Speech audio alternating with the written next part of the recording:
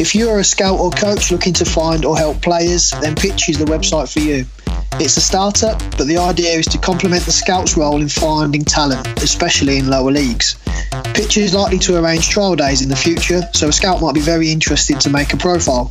For a coach, it's about the onward development and mental health of released players, helping them find a team or club and provide a talent ID and development reference on Pitch. So make a profile today at www.pitchrmt.com.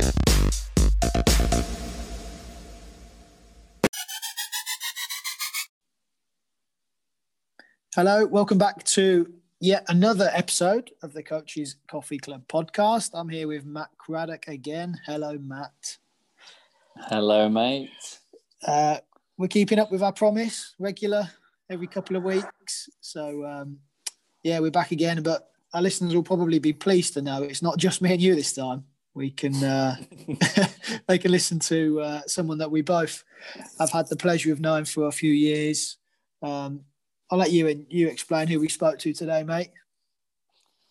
Well, we spoke to Matt Gardner, who's currently working at QPR. Matt is somebody we met on the A licence about 5 years ago. What a great guy, firstly. Really humble, modest. Yeah. We had to twist his arm just to come on, not because he didn't want to come on and chat to us, just because he wasn't sure if we got the right guys. So it was great to have him on, and you know, once we got chatting, it was great, wasn't it, just to catch up with him, really.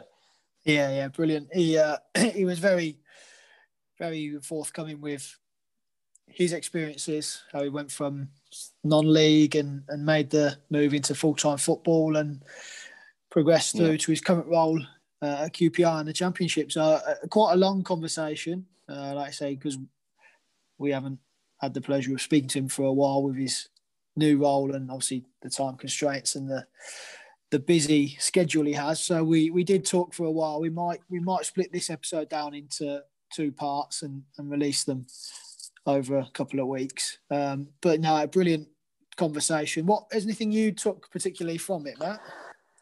Yeah, well, there's a few things really. I mean, firstly, I really liked hearing about his life experience, because he has experience both in football and outside of football, and I thought it was really interesting how he stripped back the processes so that they were transferable across the two. You know, so he had a full-time job and he was working in football part-time, and he was talking about how the skills he developed in his full-time role helped him become better in the footballing world. So I really liked that.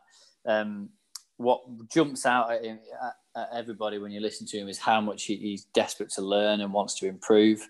That sort of jumped out at me, and something that hits home that I really like. He talked about simplicity and clarity, and about how the people he's worked with, because he's worked with and working with some amazing people, just understand their subject matter so well that they have the ability to teach it with simplicity and with clarity. I think that those are probably the key things that jumped out at me.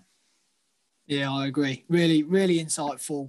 As you said, great attitude from Matt to continue to want to be better, and very open-minded given the number of roles and different hats he's had to wear in various clubs. And now I say in the last season or so, going down the scouting analysis type coaching role at QPR. So, massive thank you to Guards for his time. I'm sure everyone will enjoy this. Like I say, it's a long one, so we'll probably split this up. But in the meantime, get the kettle on. Yeah, in the meantime, please do go and like and share, leave us a review. We do appreciate everyone listening. I know it's a difficult time right now, and there's lots of things going on in the world and in your life. So to take the time out to listen to the podcast is greatly appreciated. If you could help by sharing it and rating it on iTunes or wherever, that does help it grow. So, big thank you to everyone for that. That's enough of you and I, Matt. Let's get on with the show. And here's Matt Gardner, first team coach at Queen's Park Rangers.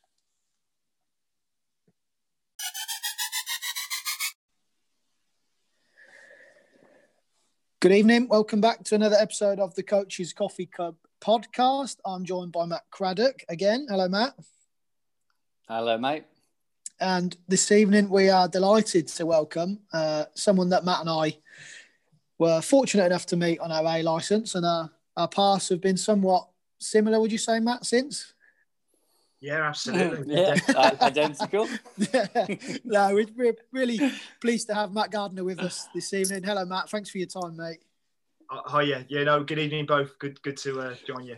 Looking forward to it. So yeah, we crossed paths on the A licence probably five years ago now, 6 years ago, I guess it was. And I say kept in touch since. So really excited to have a discussion tonight on not only Matt's current role, but so some of the steps along his journey that have helped him get here. So without further ado, guards, let's open up with sort of how did you get into coaching and what has your journey looked like today in a couple of the roles you've held?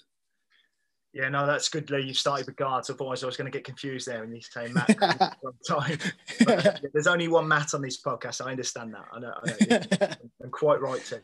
But Glad you know the rules. Thank you. I do, Matt. I remember. But yeah, I think it's. I didn't really want to be a coach, if I'm honest, or from a playing career, and all the way through, because when you're an apprentice or YT as it was then, YTS. You get to do your kind of coaching badges or your license in the old money. And it just kind of put me off, if I'm honest. I was probably too young. The course that I went on specifically, I was down in Devon for one of the clubs down there. So then when, I never really thought about it. And then it wasn't until the end of my playing, I wouldn't even call it career, until the end I stopped playing, I started getting involved in coaching as I was picking up more and more injuries. And that was when I kind of got I got the bug really, and it went from there, and player coach to coach, and then I think I jumped to manager, then assistant manager, and then all the roles that in between, joint manager, head of coaching.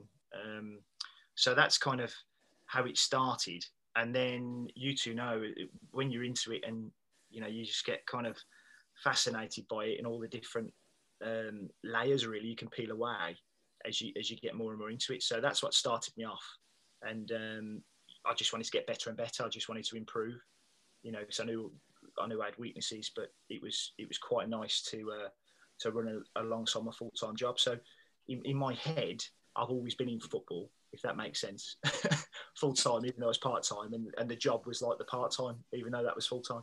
So do you know what I mean? That it was in my head. But so it's been good. Obviously, probably started coaching, made the jump about 10 years ago, I would say I started. And what was your first sort of coaching role? What was your first experience of coaching? I know you said you did your badges when you were YTS, but in terms of after your playing career, what was your first coaching role or experience? To be fair, I think they were called the prelim then. That was just that. Then obviously, I wanted to, I think it was my kids being born, and I started to get back into the coaching. But my first experience really was at Bromsgrove Rovers, which is now Bromsgrove Sporting. So I was coming towards the end. I was playing. I think I was actually captain there. Don't laugh. I was at the time, and I broke my arm playing, and the managers just asked me to help out. And kind of as I'm coming back from the injury, I just started taking a few sessions. And that was how I got into it. And what do? You draw on your experiences. So I was very fortunate to play for some good managers and coaches, and I just kind of remembered the sessions, some of the ones that I liked, and how I liked to do it. So you kind of like don't know what you're doing, or I didn't know what I was doing, but I thought I did. They're smiling and laughing. This is great. We're having a good time, and I think that was how it started. And then as you reflect and you become like, I'm sure you're aware of it, unconsciously incompetent. You don't know what you don't know. You kind of go through that journey, don't you? And then you become eventually kind of unconsciously competent. So I don't think I'm there yet, by the way. I know you two are, but I'm not there yet. But so you just really learning. You're always on a journey, aren't you? You're just always learning, and you always see something and think, oh, that's really good. They're good. Or that's really insightful. How can I kind of bring that in, or how can I make myself better? God, what was it about it that you loved? Was it the wanting to get better, or was there other aspects of coaching that made you think, oh yes, this is for me? I think from a personal point of view, I like 11v11 tactical coaching. And I'll come on to about being adaptable, and then you get into the individuals within that structure. This is me talking now, but back then I liked just the fact of changing a game from the side and actually having influence on that player. So when you've seen a player get better or something you've worked on slightly in training, and it might only come off once, it's just that, I suppose initially it's that ego thing, thinking, oh yeah, that's me. But actually when, it's just talking off there, it's actually the player that retained it, they're doing it, and it's fantastic. So I think that was the thing that got me. But I think the number one thing that I've taken through all the way was because I suppose I was a young pro that come out of the game a full time. You get lots of the kind of level I was at a non-league. You get lots of lads in the same situation as me, so I could empathise with them. So I just really, really wanted to help them try and get back into the game, or try and get back so they get a career, but mainly back into football, because that's all they want to do. And some of the guys, they've had unbelievable opportunities, and sometimes on those recruitment or end of seasons, it literally could have been a toss of a coin. I'm talking generically, but they've had some really good coaches. I mean, you mentioned the A licence, and look at all the guys from around the country that work within the clubs and really care about the kids. But when it comes to the crunch, there are only so many places you can take on. So ultimately, there are going to be players released. And I just think it's got even better now. But non-league at that time, there was no social media. It was kind of word of mouth. So the amount of players that got lost, really, but some of them bounced back. And that was really the thing that I'd say that still is the thing that hooks me. Even when I'm going to games now, any level, it's like, they how old are they? Look at their pedigree. They've got a chance, or love to give them the opportunity. So when we met, guards, about 5-6 years ago, I think we were at Kiddie then. Was it Kidderminster you were at the time? 5-6 years ago. God, you tested my memory now. I was probably at Worcester then, Worcester City. You were at Worcester. You're right. Yeah, my apologies. Yeah, you wasn't, or you weren't full time at that moment, were you? Or you mentioned there about juggling full time work and coaching. Yeah, I think no, you're absolutely spot on. I was still part time then, and I think that's obviously national north level.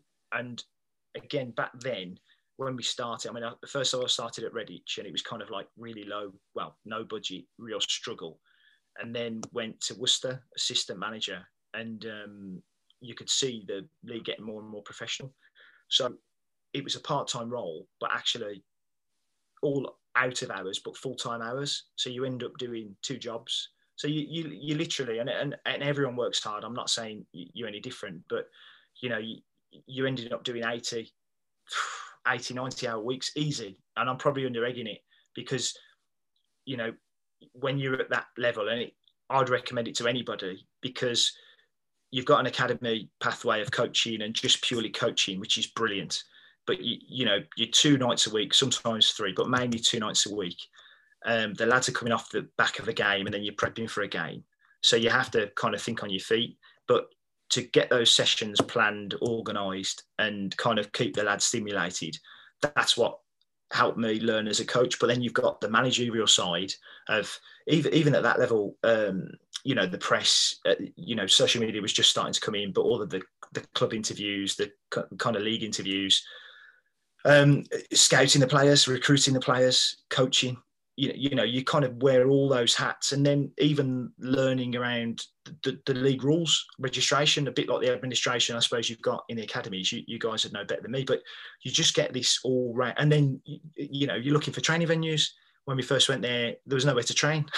There's no balls, so you kind of running around going, okay, if we can do this, we do that, and you kind of get to solve problems. But it's no problem because everyone's working together, and we had a good group of 2-3 people that kind of on the football side kept it all going. Brilliant secretary. The manager was really good, and the physio, I suppose, and amongst all of you kind of like you're all striving to make it the best it can possibly be.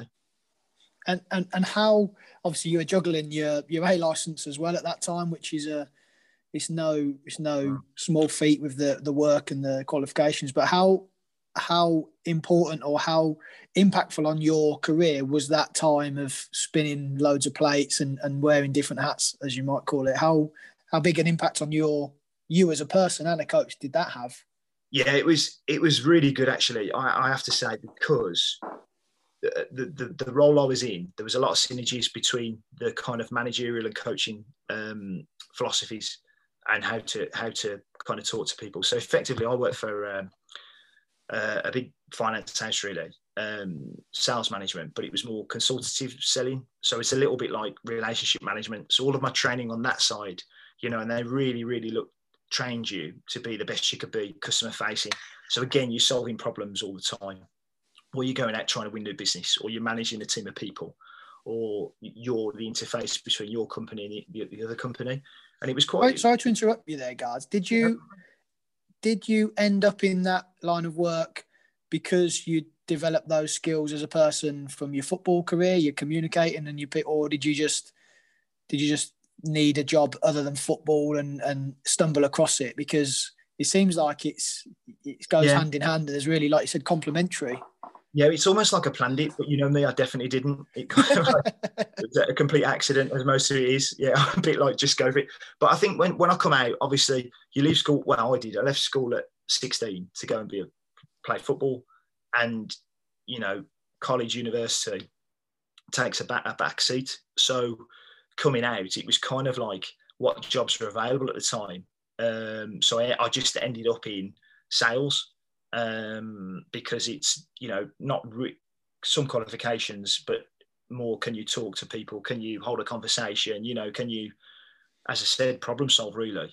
And it evolved from there. And then customer services as well, so face to face and phone. So when someone's got an issue and they're very passionate about it, when you're in a changing room, it's exactly the same. If someone's going off, and especially me being a young lad at the time, and something's happened, you have to be able to kind of articulate or stand up for yourself or understand that issue and think, well, why is that person getting so angry? Clearly, there's something here I'm not getting. And then you get to a point where there's kind of like you can reconcile it. So I suppose unwittingly, I mean, you're making me think about it now. You're good, aren't you? You're a shrink as well. He says, what have you been doing, Matt? But no, I suppose, yeah, unwittingly, yeah, he did. Because when you're talking to players, you're talking to other coaches, you're trying to get players in. Ultimately, it's the person first, isn't it? I think we're all like that. I would like to think so. And you want to try and give those people a chance. So, yeah, it was fortunate. So a lot of the courses in the A licence, when we're talking about even the session planning and organisation, it's a different end product. But if we're planning an event or planning a training session for the salespeople or a coaching session, it's the same high level elements are there. So it was pretty good, really. And then you kind of really specialising in football. But as I said, in my head, I was always from football working in this industry.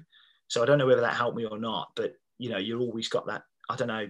It's just a great sport and industry and the people and everything to get involved with. But I have to say it did really help me, to be fair. And yeah, it was tough. It was tough, but enjoyed it. And it was actually a bit of a release to go to the football from the work, and then work was a release from football, especially if you had a bad couple of results.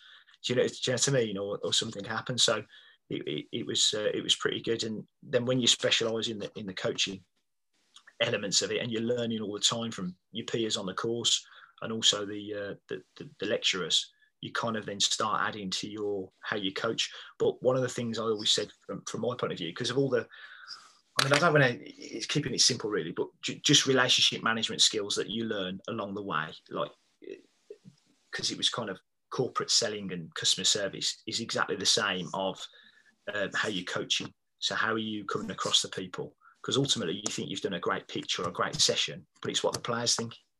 You know what I mean? It's like, I think it's good, but it's how you've observed it. So I think that's the biggest thing I took from it is just getting feedback from other people, because ultimately they feed back to you what they thought the message was. So yeah, it was good. One of the, I'm not just saying this because you're on the call, but one of the things that struck me when I met you was that the amount of work you put in, because I come from a background of I've always been involved in football and coaching at community level, academy level, did my B license with similar people to me. And when I went on the A license, meeting someone like yourself who had a quote unquote real job and worked at a decent level of coaching in non-league as well. And you would share stories about you shooting off after courses to this game and you're always on the phone, organised spinning plates. It was a bit of an eye-opener for me, really, because I didn't at the time understand that there was people who were pursuing a career whilst also juggling other things. I just thought that it was you go through the education or academic route and then you go through the academy route, and maybe it was a little bit rose-tinted glasses, if I'm honest. And I guess is that something that you'd advocate to coaches who want to maybe develop or progress in the game, to also consider the experiences in the non-league? And I guess you made some sacrifices putting those hours in and being on the road a lot as well. Yeah, I mean, first of all, yeah, absolutely. And like I said, it's not like a martyr story. Everyone who's involved in non-league football will put the hours in, undoubtedly, whether that's on the football side or non-football side, because it's just an unbelievable group of people. A lot of the volunteers that you wouldn't get games on. Do you know what I mean? From organising the kits, the ground, everything. It was just, you know, there's some unbelievable people, and there's some excellent coaches as well. I think that's the other thing. And if you look at some people's, I mean, I don't know, Neil Warnock, who's a more modern, Chris Wilder, you know, they started coaching, managing in that non-league area. Martin O'Neill was another one. I was just trying to reel off the names, but you know, there's three off the top of my head. And I think that they appreciate kind of that journey and what it takes to operate at that level.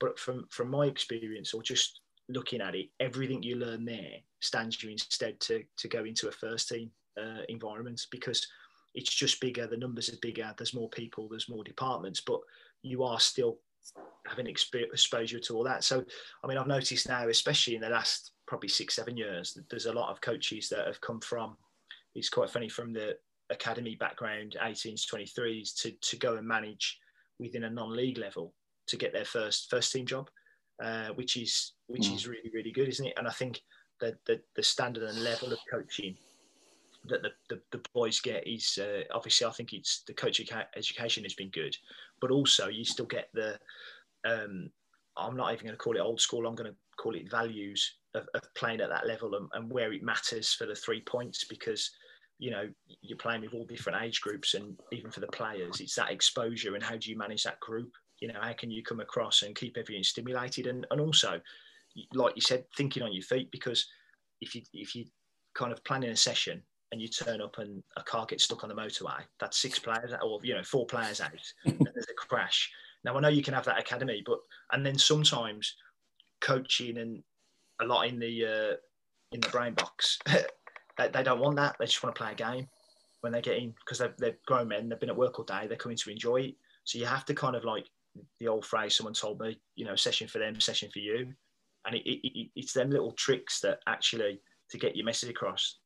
I mean, I'm doing a really good example now, I know, but you have to be really succinct as I chat on for 4 hours. I'm trying to. We'll make this a 4-parter. Well, don't worry. You have to be succinct in your messages and really, what do you want to achieve? So it's kind of 1 or 2 key points ready for that game, and that's what helped me, was all the planning, organisation, and then just learning all the latest kind of lingo from a football point of view, because I think that's important, because academy coaching, there's lots of phrases and phraseology that probably isn't available. It wasn't in non-league at that time. So when you've got boys that are used to that and they're coming into non-league, and it's like just football shapes, if you like, it was good to kind of bridge that gap, and just for my knowledge, really, to try and help them understand and get through. And that's how I found it. So, guys, while you were there and you're on your A license, so we're talking 5 years ish. Yeah. To where you are now, and we'll come back, and I do want to know the journey to get you to where you are now. But while you were there, I'm not going to take you for every day, Matt. You know that, don't you? Worry about that. Week by week, please. Week by week. Were you planning? Because you've gone from National League North that you're talking about there. You're now working at a Championship club. In that 5-year period, is that something that you were planning while you were there? Like, I don't mean the specifics, but were you saying, I want to be working here, you know, in 5 years' time? Or were you just, I'm actually really enjoying what I'm doing, and I just doing it to get better? Yeah, I think even back then, I always wanted to get back to full-time football in some capacity. But I'd be a liar if I said I had a plan, and this is exactly the route I was going to take, because I don't think you can plan it. But I think as I got more and more into it, and just even coming up against some really experienced managers and coaches, and you're getting players to, or the players themselves are getting the moves and opportunities to play at better levels. That's when I thought, okay, I really like this, and actually, you're a long time working. I can't keep this up forever, because 5-6 years of both roles, young family. How do I kind of plan to go to a full-time football role? And actually, if I'm honest, I thought there's no way I'll get in straight away at first team. So can I get into kind of an academy? Do you know what I mean? Okay. So I had 2 or 3 opportunities, because you start to get a bit of a not a name, but just people. And we had a couple of good FA Cup runs, which obviously puts you in the limelight. A few players that have gone into the league, which was great. And then you just start building up your network and everything else. And it's really just making yourself adaptable, and can you add value? And were you doing that purposefully? Were you saying, right, maybe an academy could be the way in? Who do I need to be meeting and speaking to? Or again, was it just a fluid? I think what's really odd with me, and I'm probably a bit weird, I was doing quite well at the other job, and I got offered a couple of promotions, but it was kind of like moving and really getting serious to the next level. And it would have been great, and they're unbelievable roles, but I just thought, this is like giving up football now. Yeah. So most people would have said, because it would have been financially great and everything else, but I just wanted to do something I wanted to do and was passionate about. And it just got to the point. So that was the point, Matt, where I thought, right, I'm going to, 3-4 years, give myself a chance to kind of get some stuff behind me to then go and try and get into full-time football. And what happened, the biggest turning point was probably the company I was at. It was about 2008. There was a bit of obviously the crash back then, and there was a load of redundancies at that time. And I think that was the point where I thought, right, I'm starting again. I had another couple of jobs in between, and kind of that was the plan in the back of my head to get into full-time football, or the planning process. So sorry, how then did it come about? How did the transition or the opportunity present itself, mate? Did it come sooner than you expected, or? Yeah, it probably come a year earlier than I thought, and I just finishing the season with Worcester, and Kidderminster Harriers had just got relegated to the National North. There was a new chairman in there who I'd played for before. He was an agent who'd gone in there, and he was putting a management team together. And he just said to me, because he was representing a player that we were trying to re-sign, that he made contact. This is, I hadn't spoken to him for 10 years or so. And even at that level now, there's obviously agents, so that's another aspect we're talking about, gives you experience of and dealing with agents. And there's some really good ones out there that look after the players, and obviously you're having a chat through. And you just remember for that conversation, then he was looking to make a change in the management. And he'd just come up and he just said, would you fancy coming in? Now, at this point, I'm joint manager, I think, at Worcester. And I had another couple of opportunities to go and be a manager with other clubs, which I kind of turned down. And anyway, and he said, but I want you to come in as assistant or head of coaching. To which I was a bit like, what do you mean? I'm not going to come out of this to go and do that. And then he just explained to me, the route and who was coming in. And that was where I first met John Eustace. And, he's just coming out of playing and been captain everywhere. and he wanted him to be the manager. And just kind of, because I knew the league, knew the level, got the contacts, just kind of help and support from that coaching perspective. So, you know, again, supportive family, you know, big chat with the wife, because it was quite a drop, as you can imagine, giving up 2 jobs to go into one, rather than doing it the other way around. So again, it was a sacrifice, and it was, you know, make some cuts and stuff, but it was that leap that you had to take, or I had to take, to kind of give it a go. And I thought, well, if I don't do it now, I'm not going to do it. I know it wasn't Football League, but it was still full time. And Kidderminster is a great club, as Worcester is. I mean, I don't know if you know the area, but certainly, you know, big names in non-league have been in the Football League as well, Kidderminster. And they were just having a tough time. So anyway, that's how it come about. And I went in, and, you know, I couldn't have met a better person, really, because I didn't know John at all. But just when you talk about work rate and values, but working smart, exactly the same, Lee. So, you know, like you're saying there on the courses, we'd be driving up. Yeah, I mean, I've done it all the way through, but say I'm at Worcester and we're playing on a Tuesday night, and Bradford have got away at Bradford Park Avenue are playing on the Wednesday, but we've got them on the Saturday. I do all the work and then drive to Bradford to go and watch them play, to do your own scouting. So then you can get your session ready for Thursday. So you're working and back. So it's you. When I talk about organisation, and then don't laugh again, but you have to be organised, because it's kind of like, I'm the type of person, if I'm going to do so, I do it to the best of my ability. So my job, you know, I always, obviously, you know, you can only say you hitting your numbers and stuff, but being successful. So I put everything into that. And then it was really that kind of like burning the candle at both ends to kind of get yourself in a position. Because, you know, it's like if you go in front of a group and you're coaching and you're not prepared, occasionally you can kind of like make it up and go through. But really, especially the lads that are in there, they were, you know, Football League games under their belt, some that have come through, so they can see through a session if it's not planned properly, for me anyway. And that was where, you know, I just wanted to put the extra effort in, because I wanted to kind of implement and help out stuff to help me on the coaching and what I've learned on all the courses, and from just your own experiences of trial and error, really. Good stuff. So just to summarise then, so Bromsgrove, I guess, bit of coaching there, then Worcester. Yeah, no. Then I went to Redditch. I was manager at Redditch. Okay. Then to Worcester, then to Kidderminster, and then obviously into QPR. Okay, fantastic. So just rewind a little bit. You said about the head of coaching role you had at Kidderminster.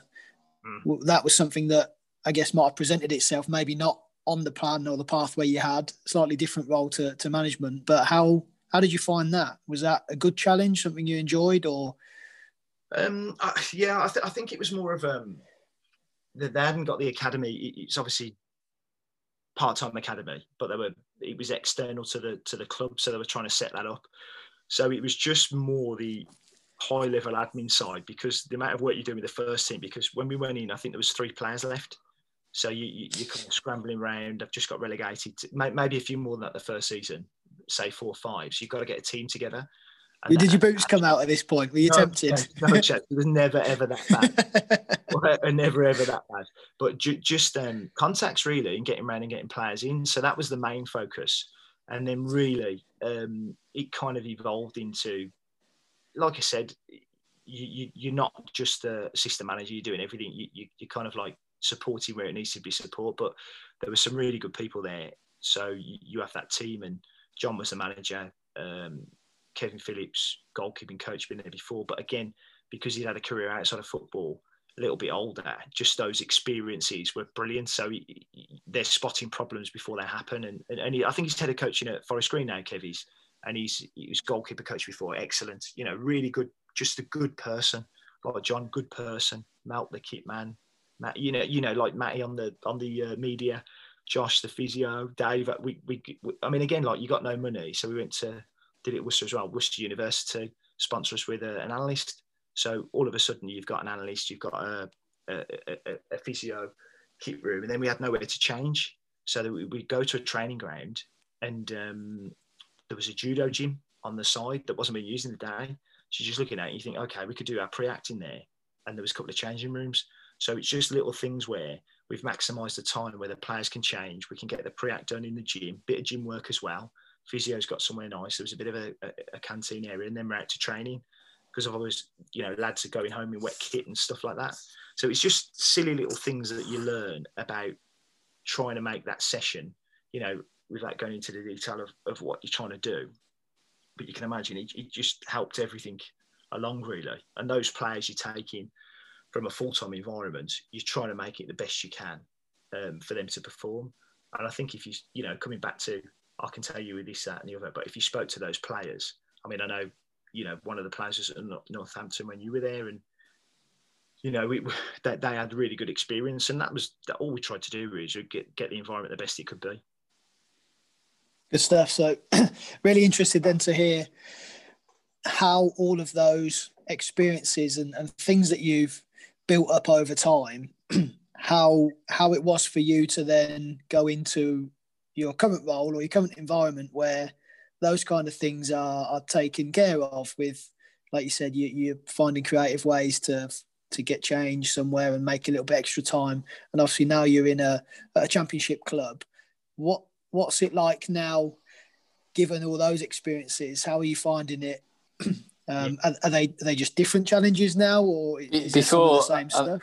I mean, guys, before you jump in, one thing I've noticed as well is that I'm getting less phone calls to go and scout teams in the Northwest since you've gone to QPR. So I don't know what's happened there, But yeah, no, they definitely need someone decent on that, 100%. But no, I think coming back to what you said about what do you learn, that's the great thing for me. You're going in there, everything you experience at that level, because Kidderminster probably getting about 2,500 fans, so there's a big interest. Worcester, big club in exile, so you manage, without going into detail, you're kind of managing all these issues, or with the management team, and that Carl there, he did a fantastic job keeping it going. So when you're coming into a place and you've got a recruitment team and you've got an analysis team already set up, and obviously Steve was the manager, John's the assistant. So now I'm coming in as kind of like one of the coaches, goalkeeper coaches are in situ. But I think the good thing is you kind of know how it all fits together. And then Steve was great. He just kind of give you this is what I want you to focus on. And that's where all the hours you get back to focus on coaching is unbelievable. So now you're doing one job, but you're used to working that hard. You can go into more detail. And that's what I would say. The biggest thing is the difference between part-time and full-time.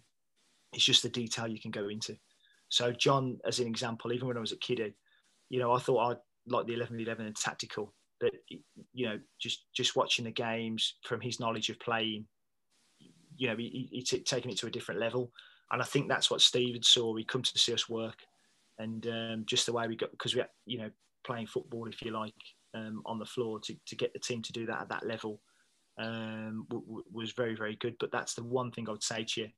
It was because he understood his subject matter, he could explain it simply to the players.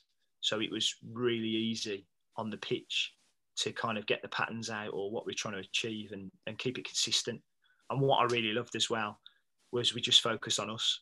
So there's a lot of opposition analysis, which is absolutely paramount, but it's focusing on, your team and how you can kind of get them better and improve. As I said, it's those kind of morals and values or principles of improving people was what it was all about. And he'd say that, and we was very lucky. A lot of the players went on to play higher. Even the staff, they've gone on to EFL clubs, which it's brilliant for them, and you're proud of that, really. So you said there about one of the big things around simplicity and clarity. I know we spoke before. Is that one of your biggest learnings from being around? I mean, you've been very fortunate to observe and work alongside some top coaches and players. Is that clarity and simplicity of message one of the big things for you that you've noticed at that level? Yeah, 100%. But the reason it's simple is because they know their subject matter inside out. That's the thing I've noticed. And also just, me, it's not about name dropping or anything, but just learning from those people. So, in with John, it's a different. He come from player to coach to manager, and fresh from playing. And I'll just give you one quick story. We stood in the middle of the pitch, and obviously he played as a central midfield player. And we're talking about the coaching session, about what we're going to do before the lads come out. They're just doing their warm-up. And he's talking to me about just what he saw in a game. And he just drop here and do that and go there. And he goes, but I'm not going to tell the lads that because it's, a bit boring. And I'm like, they're open mouth going, it's just pure gold. Pure gold as a defensive midfielder. That is like exactly what you should be telling him. He goes, do you think so? And I'm 100%. No, I'm not saying he wouldn't have got there on his own because he would have done. But it's just that level of detail for that midfield player that had been for an academy structure. So all the coaches have done a great job, technically unbelievable. But the defensive side probably didn't know where to be when there was two forwards, when there was one, what side of the ball, when to press, when to drop off, when to close the line. And that was just, you've seen this player grow and add that to the game. And then all of a sudden, people are going, oh, what a player he is. And then the scouts come and then the people hire and they think, oh, he could do a job in our team. But it's because they were recruited specifically to play that particular system. And then you're adding to their, either make them stronger or improve their weaknesses, which is only what you guys do anyway, all the time in academy football. But I think at that 18, 19, 20, 21, it's a great age to do it. So that was what from that side. And then obviously Steve was the first one that took me in and working with him. Just obviously all of the players he's worked with, the coaches, the managers, the career he's had abroad as well. And sort going and managing there and understanding how the players and even the coaches he would bring into the training ground as kind of like a masterclass day, and older coaches that have been there, seen they've done it, but the detail, no cones really, no dry ice machine. Do you know what I mean? No balloons. It's just a pure session on we're going to work on defending and distances between the lines and between the unit. And all of a sudden you think, oh, look at that. It's just unbelievable. But just the detail on the player, the body shape, the weight, the where you're sending them. And I'm just like a sponge thinking, this is unbelievable. Should I be here? Have they got the right job? Obviously you're trying to add value as well, but that was great. And then just before I went from kiddie to QPR, do you remember V9, Jamie Vardy Academy? The V9. Yeah. I was one of the coaches on that with several coaches, and the person I haven't really mentioned yet is my brother. So my brother's younger, but he's probably the biggest influence on me I can say. So hopefully he doesn't listen to this, but just he's the one that got me probably prepared for that level more than anyone else, because even at Worcester Redditch, because he's been around elite football first team level for 15, 16 years, and obviously then Champions League players. So the type of players he's working with and the environment and listening to the messages, it was just brilliant for me. So I'm kind of like adapting that, and he's helping me adapt it to a part-time level. So I knew from a sports science, medical analysis, scouting, what good looked like. So I not from me, I'm always learning and listening, but I was very confident that I knew what good would look like with the players, and ultimately the players have got to kind of have what you're doing. So listening directly from Steve, that was unbelievable. And then Chris Ramsey coming back to V9, so a lot of the players was there, and I worked with him. We had a striker at Kidderminster called Joe Ironside, who again through one of the courses, Travis, he played for him at Sheffield United, Travis Binion. I don't know if you've come across Travis. Yeah, he was at Sheffield United, now at Man United, isn't he? Yeah.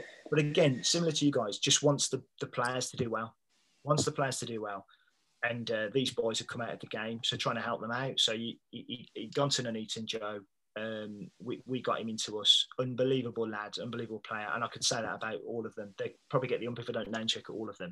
But we just did a session at Man City's training ground, because I was in the team with Chris and another coach called Simon Ireland, who was at Nottingham Forest, also at QPR at the time. And we just did some individual stuff on the centre forwards. And it was literally hiding your run, how you control the ball, setting it, getting your body weight in and spinning out. And it's just like you could see the improvement in Joe. It was only 20 minutes. And then we played a game the next day against, I think it was the Welsh Premier Champions at the time. And the goal kick, off a goal kick, started offside, coming, chested, control, set, spin, and he scored a goal. And it's just like, you're looking across at Chris and Simon and going, you know, they're not going, it's what I do, but it's just that level of detail for that player at that time. It was like the right thing. And all those scouts, the idea is to get people back in, and then all of a sudden people are looking at him, you know, and he's done it himself because he's dedication, but he's at Cambridge now and he's scoring a lot of goals. So I'm really pleased for him. But that's just one example, and I could give you hundreds that I've picked up from working with those people. I mean, I haven't even mentioned, you know, Les as well. Les is a really good coach. He's obviously a sporting director or technical director there now, and working alongside Chris. You pick up just stuff he's saying around when he's watching the game, or he should make that run there. You know, he's a Premier League 100 goal scorer, isn't he? But not just that, midfield player when they should play, when they shouldn't, you know, play at the top level. So I'm just listening to all that. And then when you're coaching players, it's another set of instructions that's in your head that you're trying to help someone make them better and not make them worse, by the way. I was going to ask, mate, you joked about it there saying, oh, they got the right man. And you're very humble, you're very modest. I'm serious. Have you got the right man? Because I'm not sure. Have you got the right podcast? But on a serious note, that obviously you got the opportunity to go in as your first role at QPR, first team coach. Is that right? Yeah. How did you feel on that first day going in, working with obviously championship players? You joke about it there, saying, "Oh, am I the right man for the job?" kind of thing. How did you feel going in there? I know you are confident as well, and you've obviously got a lot of experience to fall back on. But I mean, talk us through that, mate, because that's a big jump, respectfully, going from kiddie up to championship. I think obviously Steve had specifically he wanted me to, as I say, give you that job spec. But really, what was, because he'd seen the way we coached and the way we'd done stuff, he said, look, I want you to just kind of bring that in with me and what we wanted to do. So that first day of pre-season, and again, self-deprecating humour, sometimes it comes across the wrong way, but literally, I remember the first session, and it was just a simple passing drill. And I think the whole of the training ground had come out. And it was one of them, you know, like when you're bad at golf and they say, can you could put the first one, give us a sighter. I go, Gardner, go and have a bash at that. So, it was one of them, really. But I think just because of the experiences I had, and I remember doing, you know, presentations in front of lots of people. They are like presentations, aren't they? I think, but that's from my background. So in terms of that, and I've done it before, it was no problem. So people ask me that a lot, actually, about the jump up and the players, but the players are so professional. They're just good lads and they want to learn. And as long as they know, I think from just the way I am, I can't be anyone else. I can't be you. You can't be me. But I think if they think you're trying to do the right things and make it the best they can for them, then they're okay. No problems. But I think as soon as you step away from that, or it goes on a bit too long, or whatever it is, the message is kind of mixed or it's diluted, then they'll let you know, because they're professionals and they want to win. they want to win, so they want to understand that everything you're doing is relating to how we're going to play. And that was what was brilliant with Steve, because his experience of England, Man United, going abroad with the Dutch and German teams, just that kind of rounded education was again standing with him, understanding what he wanted on his just a simple passing, again coming back to the brilliant basics, if you like, but how you shift the ball from there to there and where you should pass. Now we take it for granted, but it's just the level of detail goes up, really, I think. And God, what was that like? Because Steve delivered, didn't he, on the A license? Probably awful. Steve delivered on our A license, didn't he? He did a workshop presentation, and I remember him talking, and he probably talked for maybe like 45 minutes, and I wrote down notes and notes of pages, and you would have done the same.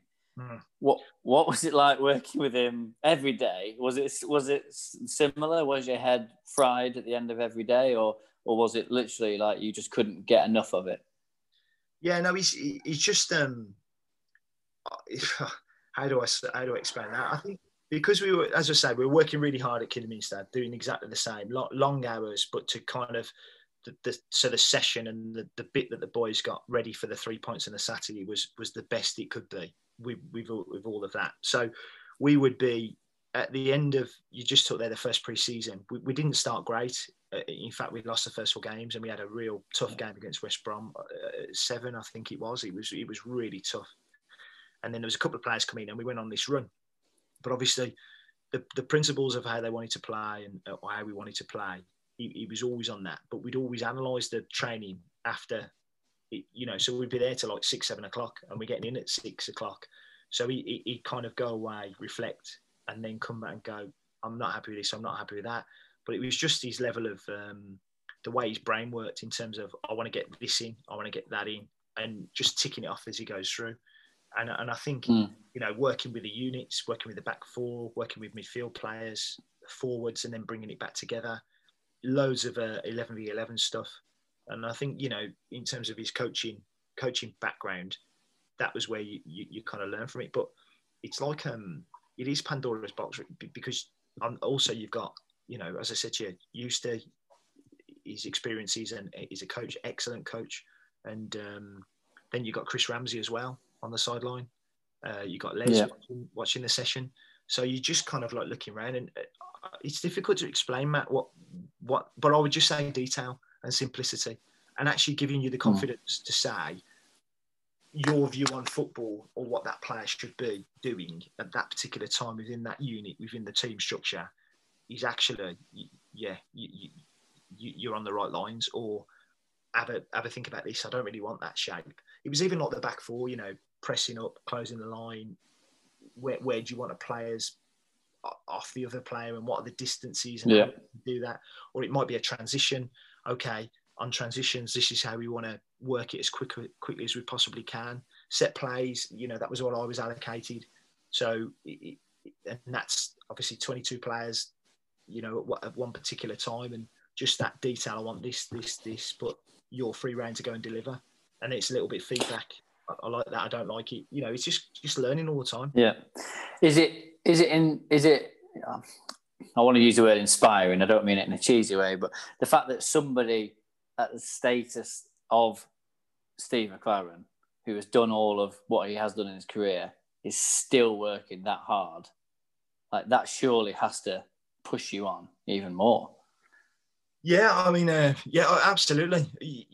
I think it's just, that is the biggest thing, isn't it? It's working hard and working smart. I know it's an old cliche, but it's not just working hard and being there for the sake of it. It's working smart. So it's kind of all the other things that with the sports science in the medical team, making sure players are available. Yes, it is. It does make you want to work, because it's within the nature anyway, because you don't get anywhere without working hard, do you? You guys, everyone's grafting. You have to put it in. It should be a given for me. But then it's just that the rewards at the end of it, or trying to keep things, keep things going, I suppose, to the level and standards. That's the thing. I think if you set your stall out and your standards are really high, but then you can't maintain it throughout the season, that gets shown up. So when you're looking, it's quite clear in what he wanted, and you start off that pace, you have to keep it going, and we did, to be fair, you know what I mean? So it was good, learn from him, and equally now with Mark, Mark's come in and different route to being a manager, but his experiences and what he's done, it's fantastic. You're learning all the time, and just having access to those conversations, they probably don't even think they're giving you anything really, but they are all the time about the way they view the game, the way they view what they want, how they want it produced. And it's interesting how, it's a bit like a presentation. Everyone will view something differently, or want to do it slightly differently. And that's the thing I would say as a coach. For me personally, you can only be you. You take everything in, and what you can use. But if it isn't you, people will see through it. So just be yourself. Yeah. And since the change, then your role has changed slightly. So yeah. What happened was when again, without boring you, how long have we done now? 4 hours. It's Monday. No, when Steve, I obviously went from the club. Usually got caretaker, so I think we had 7-8 games in the season. So we got through. The club stayed up, which was great. You know, young players coming in, and then Mark got appointed in the summer. And again, I didn't know Mark, and he just said, "Look, I'm going to be bringing in. He's going to keep John as assistant, but I'm going to be bringing another coach with me. So to keep you on the grass, that'd be 4. I don't want you getting bored." So he kind of like, it's a bit of a hybrid role, really.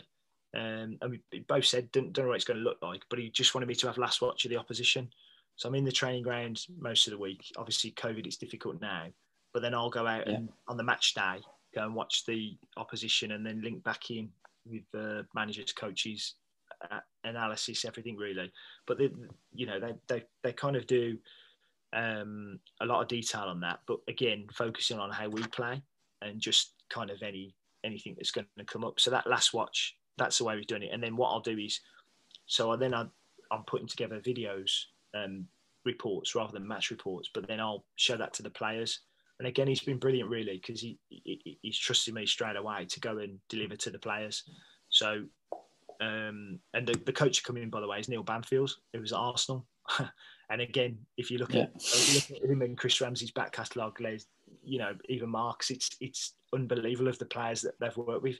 So again, you know, just listening to these guys who have been doing it for years and years, it's just the knowledge is kind of priceless to pass down of what they're doing. Do you know what I mean? So again, it's another person that's worked at Arsenal and, you know, all those top players and just worked with Wenger. So you're listening to the stories, but actually how they put the session together.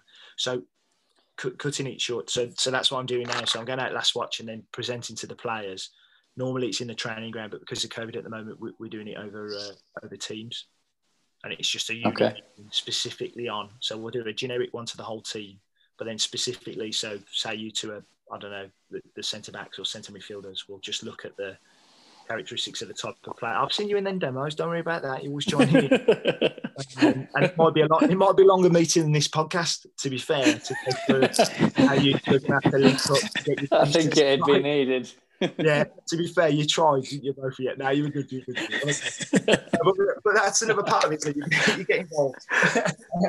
But I think, so that's where we are at the minute. And, I'm very, very, very grateful. And you're just trying to, again, I'm taking it as Chris always says this to me about being adaptable. So it's another, I've learned a little bit more depth on scouting and also a little bit of analysis and clipping and putting video presentations together, so you're painting them up and just to illustrate the points, but coming back to all of it, which you wouldn't think after this podcast, but it's 1 or 2 key points that you want to get across. Mate, that's fascinating. And I don't want to put words into your mouth, but is it, I guess, working at that level, and it is very results driven, so therefore quite a high, I presume, a high pressure environment. How do you still find ways to enjoy what you're doing? Because I guess it can be quite easy to get embroiled in the pressure and the sort of the need to perform. Do you enjoy that side of it, or do you have to sometimes sort of take a step back and go, hold on a minute, let's... Yeah, I think obviously as you're going through these coaching licenses, you do and I've done it for years, the psychometric profiling on yourself. And I'm that type of person that actually enjoys the pressure. So actually the more pressure you're under, it's kind of like making things happen. It's good. I don't really... You think that came from your sales background and the job you had outside of football? I mean, I don't know the kind of virtues of how they put together the profiles, but I think definitely it definitely comes from your parents in terms of being resilient. Do you know what I mean? Because obviously you get lots of knockbacks, don't you, in life in general. I've had more than most. Yeah. What you're saying there, no, but you kind of that does help you. And I think then even the experiences, going back to Redditch and Worcester. Redditch, we had no budget, so my first job as a manager. I'm going to go in, I'm going to coach these up, no problems. I'm going to reinvent the wheel in my head, and you're lost the first 4, haven't got a clue, no money to bring people in, and you're playing against full-time teams. So straight away, you're like, right, I've got to kind of, I'm not going to give up here. And that comes from your family as well. So it's just working smarter. That's what I'd say. So in answer to your question, yes, there is pressure at certain points in terms of making sure you're doing things properly. But I think that's put on yourself, because when you've been a manager, or assistant manager in that management side, you understand what the person like in the chair is doing the job, and everything's on them. So if it's good, it's the players. If it's bad, it's the manager. Do you know what I mean? That kind of thing, isn't it? The media, the narrative, everything. So I think the pressure to make sure you've done everything you can to support that manager and the players, to make sure they've got the best in whatever small role you're doing. And I think that's where you look at all the departments and the teams. Everyone wants you to win, but they're all doing, they're experts, aren't they, in their field? So sports scientists, analysts, medical, doctors, and all that comes into making sure the players are ready. And the manager's skill is making sure everything's kind of organised. People are peaking at the right time, and tactics and everything else. And I think then the coaching team, the strength of that, and how it comes together. And there's some really good people within the game. But you're absolutely right. You only have 2-3 results really from being under pressure. And I think that's just football in general. It doesn't matter what club you're at, especially now. And I think even lower down with social media, everything is on. If someone goes on a bad run, couple of 3 losses, and then the pressure's on, isn't it? So it's just the experience, I think, coming from both sides of, I the roles that I was in corporate would be, we've got a problem over here, can you come and help sort it out? And it was large sums of money, but a service environment, so high pressure. And as I said, people can get passionate about it and upset. And it's the same kind of thing in football with supporters, everything else. So you're acutely aware of it, but I think it's how you are in front of the players, because when you come in after that drubbing we had at West Brom, it isn't like you're not taking it seriously, but you've got to be able to, right, don't worry, we know what happened, this is what we're going to do to turn it around, and kind of be on that even keel. And when the phrase is, when people say he's not too up when we're winning, he's not too down when we're losing, you have to kind of, for me anyway, portray that all the time, to just give people confidence that we're going to get out of this. And fortunately, working with people like Steve, Mark, John, even Les and Rams, it's you do get that, really. Good stuff, mate. Let's start to wrap up, because I'm conscious of your time. You've probably got more games to watch and prep to do for the week ahead. But I'll tell you what, if you get some out of this, I'll be amazed.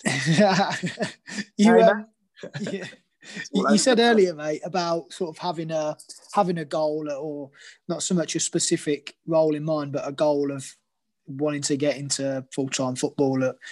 And without going into details, my 2 questions to close off from me would be, have you got any goals for 3, 5, 7 years time for you, given where you're at now?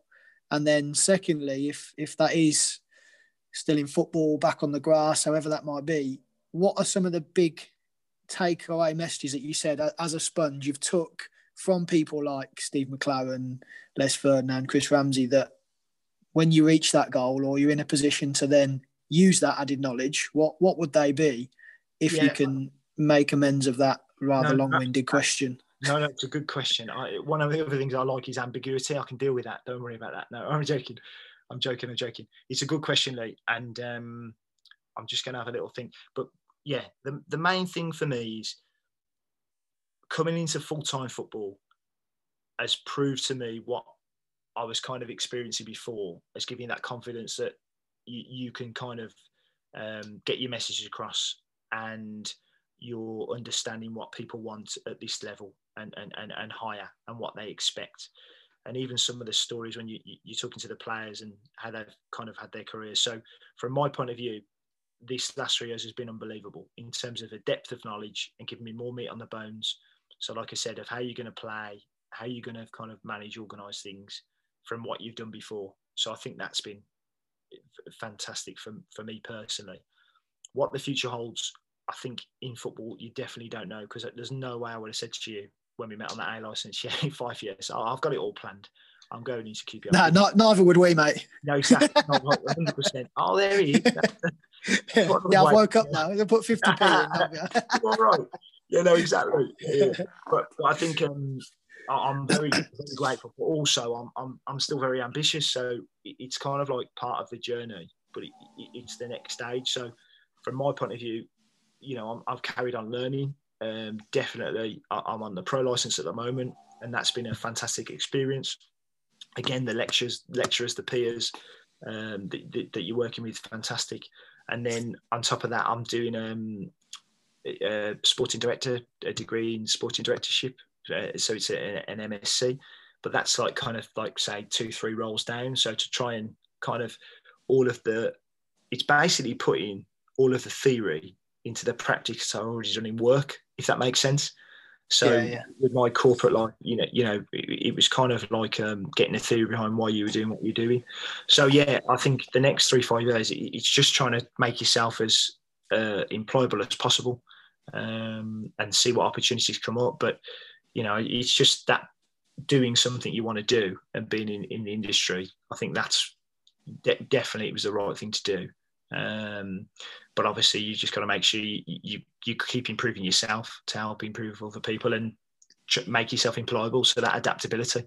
So there's definitely no way I would have said I've gone into this role, but I'm doing it and taking the best of it. And again, that'll help me with presenting back, analysis of players, opposition, your own stuff when you eventually get to a different role.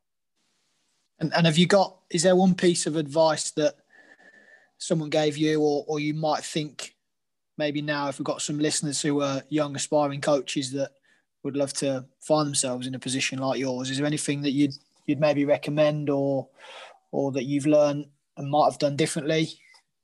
I think, as context to it, it is a 7-day a week. It's not a job. It is a lifestyle. As someone once said to me, it's not a job, it's a lifestyle. I think that's the biggest thing.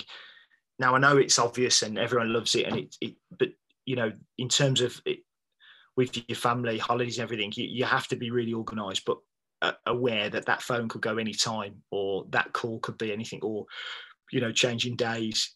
You know, sometimes it's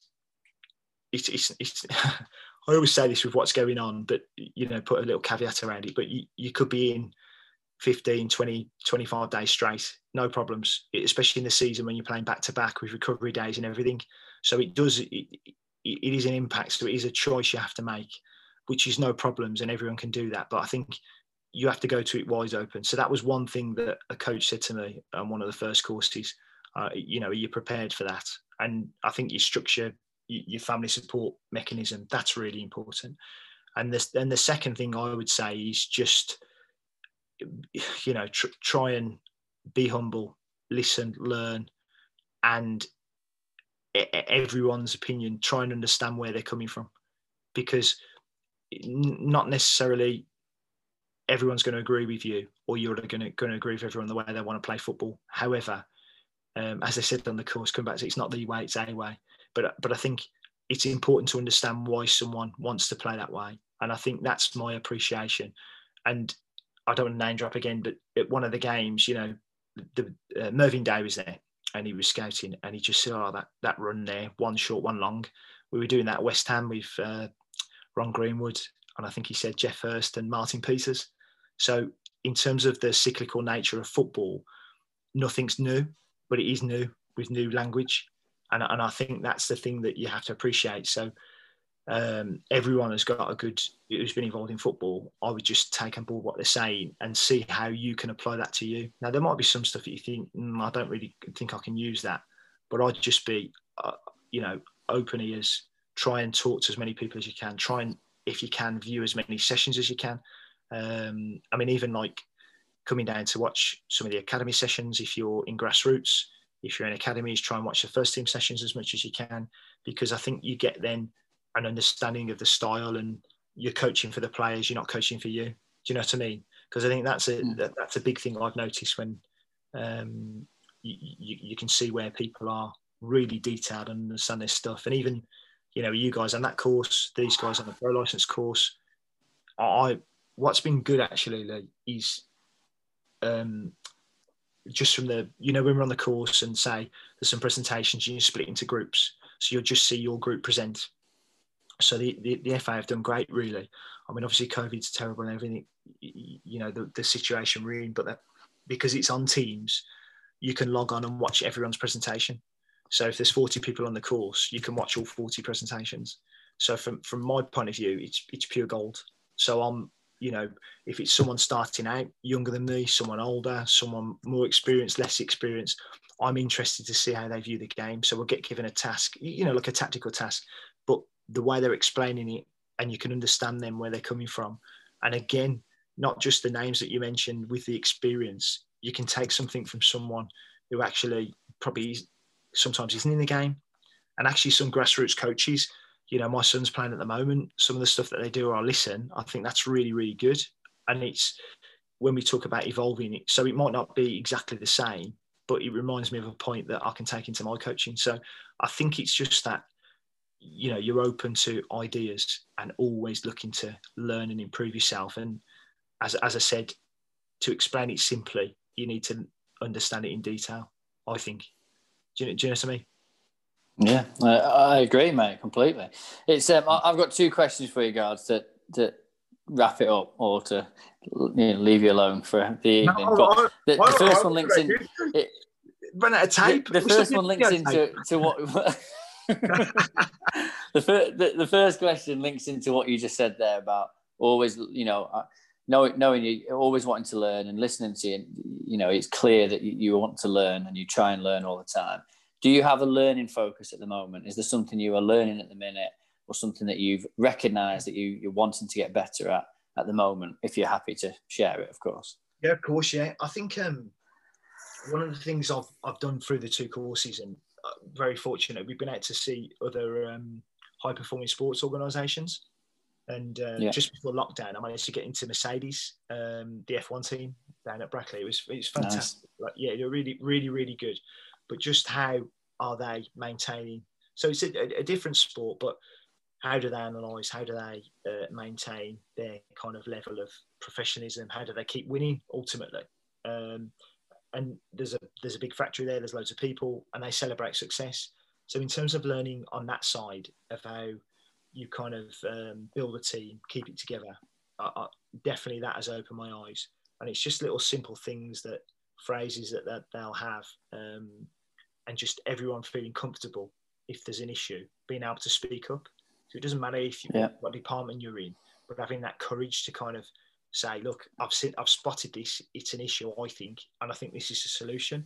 Now, I'm used to that from the other environment I'm from, within working. And I think within football, that's one thing. I think that player-led discussion, that coach-led discussion, that the physio might spot something, but it's outside of their lane. I think, you know, I'm a big fan of that at the moment. So in terms of the cultural side, that's one thing I'm looking at the moment, and just making sure how you get that in. Because I've, you know, like you, Matt, again, I've tried to keep it brief, but I've built teams up within football and outside of football, and just put them into, you know, into a kind of bigger organisation. So you have to kind of have the club or the company principles and objectives, and then your team objectives, and it's how you marry all those, and get people working together. How you align them.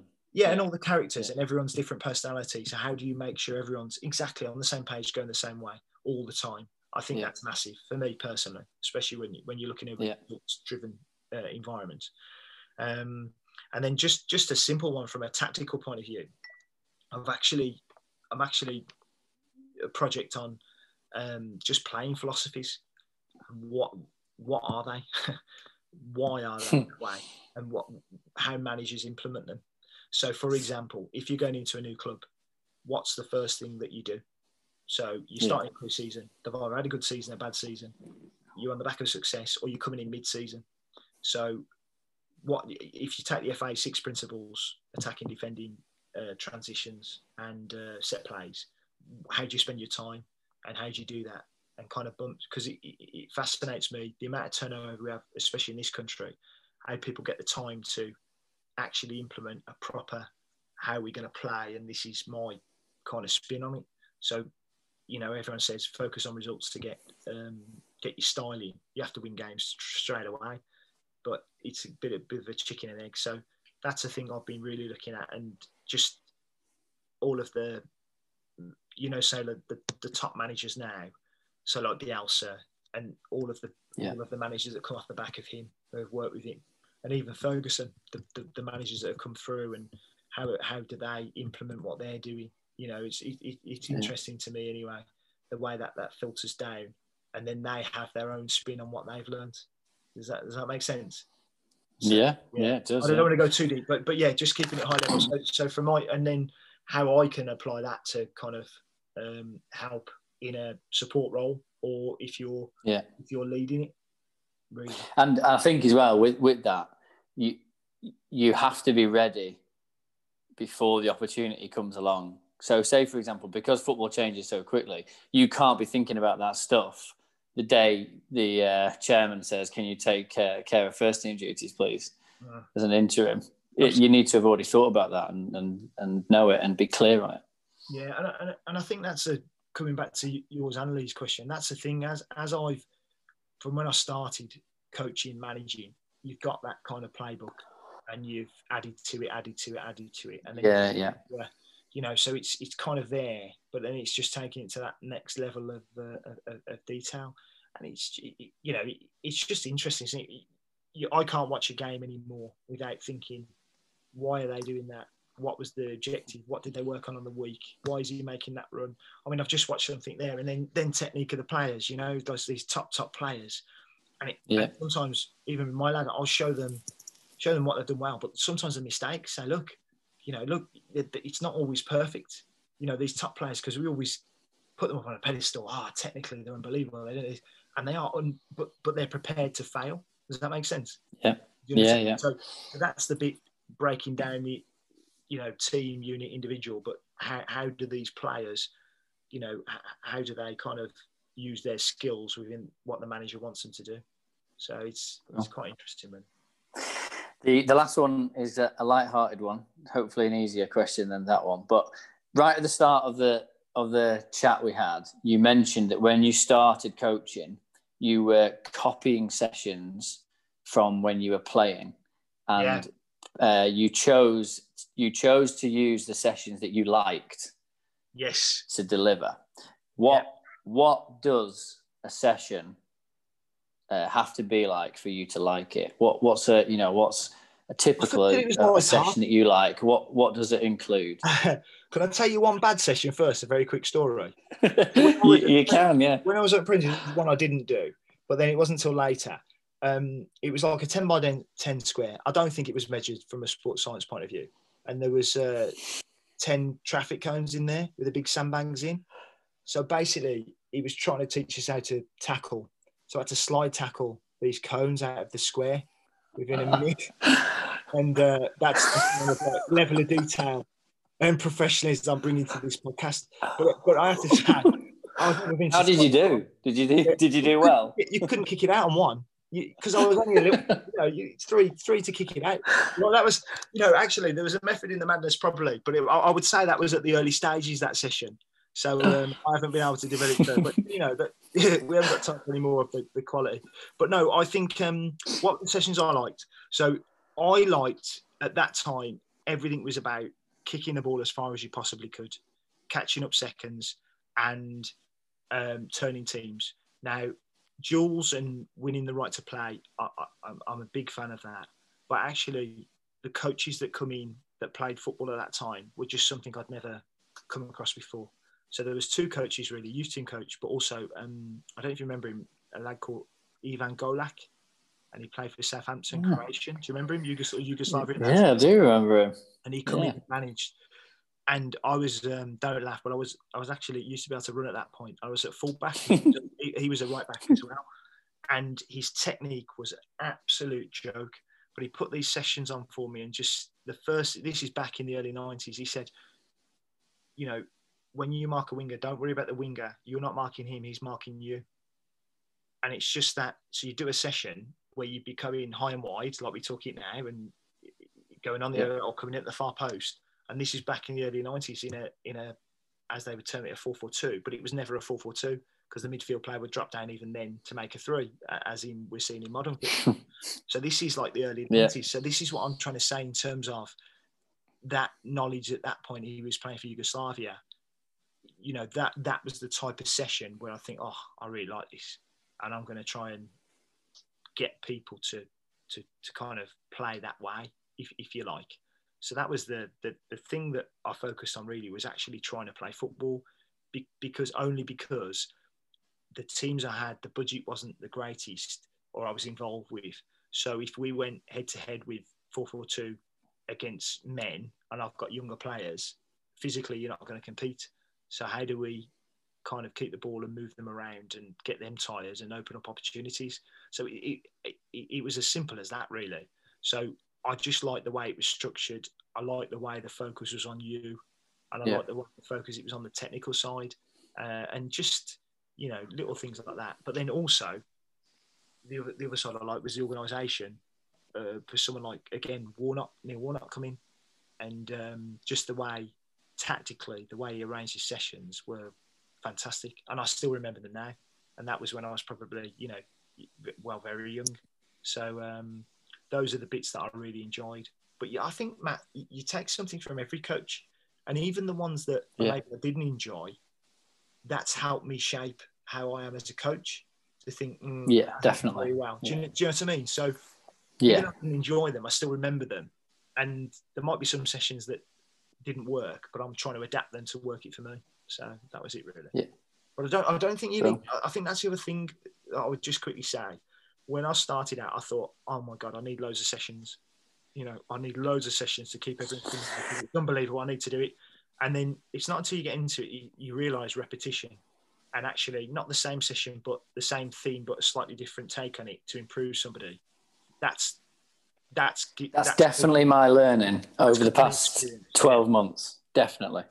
Definitely. I would definitely say that, because I think trying to put myself in the shoes when you're starting out, that's your first thing. You come from playing and you're thinking, oh wow, I need all these sessions. Give me a session plan. Can you help me out on this? You know, what can I do for you?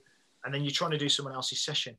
So I think when you do your own session for your group of players, because that personality profile, the physicality of the team, you've got to kind of sometimes put your principles to one side and go, how can I get this group the most organised or playing the best way I can?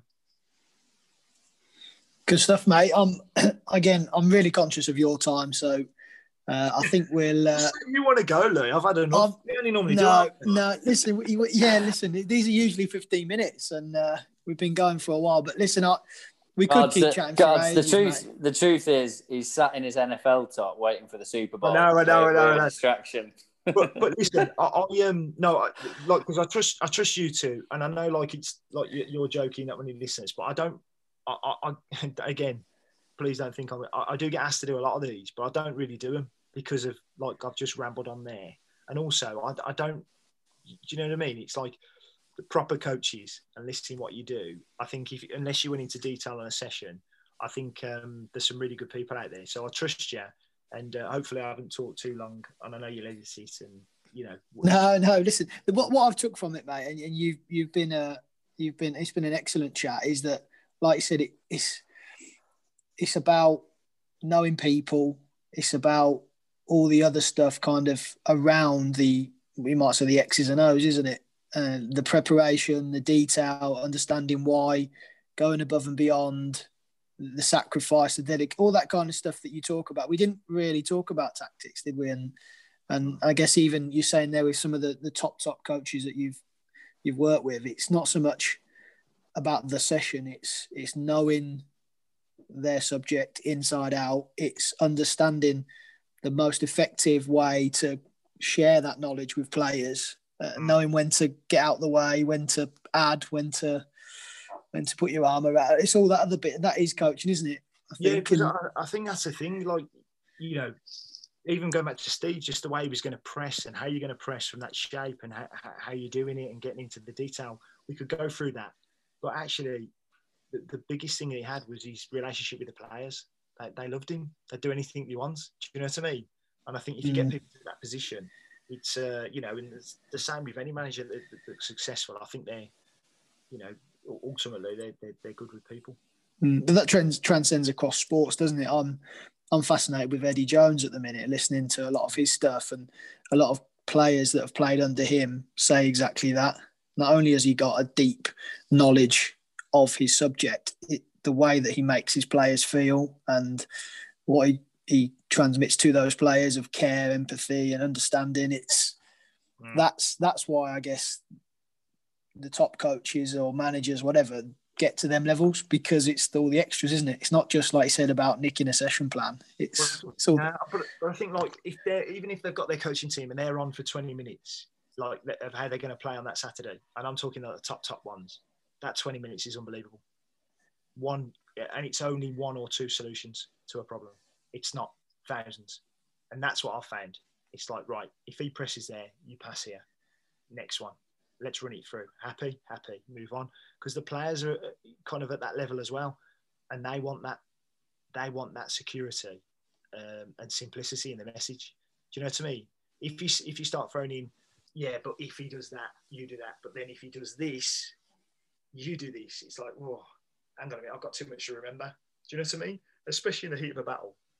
And I think that as you scaffold it as the season goes through, then you can put more detail into it. But that's what I would say, mate, simplicity. I know it's boring, but that's what it is. And would you say top players want, like you said, they want to just be told what to do? Because the perception of maybe coach education, of maybe doing like the youth awards and stuff, it's a little bit around ask questions, guided discovery, like you said, what if this, what if that, when actually, and I know it's the top level, but the players want to be told, do this. Is that true? I would say so, yeah. I mean, from my experience, it's like give them the creativity to, the final third and build ups and creating, the way you want to play out everything else. But ultimately, what are we doing on this one? They want certainty to know that's what you want me to do. That's how we're going to win the game. And they kind of give them that belief. Now, away from the training picture on the match, because obviously when the fans are in as well, Lee, and it's all going off, they can't hear from the side anyway. They can't hear. They can't. So you've only got before the game, the running, a little bit before half time, and the lads are doing it. So that's why I think they want that crystal, not like do it this way. They will allow them to go, I don't understand, or do you think we could do this? But it's not like a 15-minute debate on the pitch while we're working. That would be like maybe you review it, and sometimes you'll, on the analysis, go back. But I would say, I know we talk about command and control, guided discovery. It's more that guided discovery, really, because I think the players ultimately, coming back to what Crad said at the start, you said about the reserve team and stuff, that's where coaches on the pitch come in as well. Do you know what I mean? I guess the difference as well is that what one is about learning and developing, and one is about performing, isn't it? So when you're learning and developing, they might want to work it out themselves and ask questions and all that sort of stuff. But actually, at the performance end, I need real clarity over what my job is. Yeah, absolutely, 100%. Because when you hear managers say, "Once they're over the white line, it's down to them." There's not much I can do.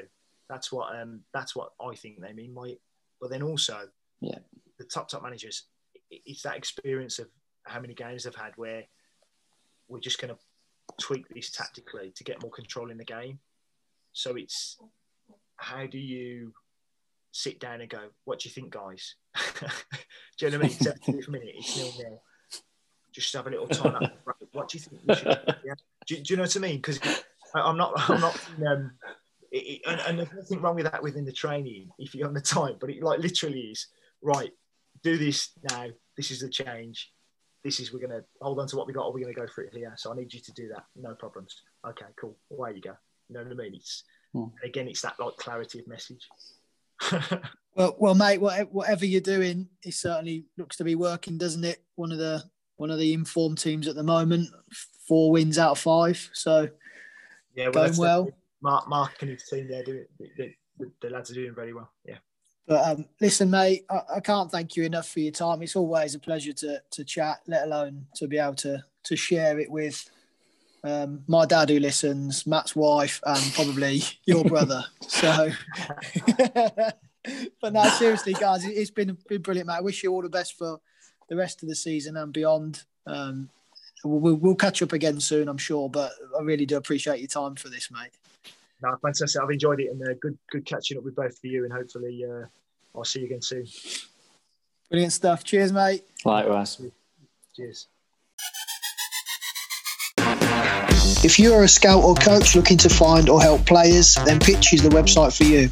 It's a startup, but the idea is to complement the scout's role in finding talent, especially in lower leagues. Pitch is likely to arrange trial days in the future, so a scout might be very interested to make a profile. For a coach, it's about the onward development and mental health of released players, helping them find a team or club and provide a talent ID and development reference on Pitch. So make a profile today at www.pitchrmt.com.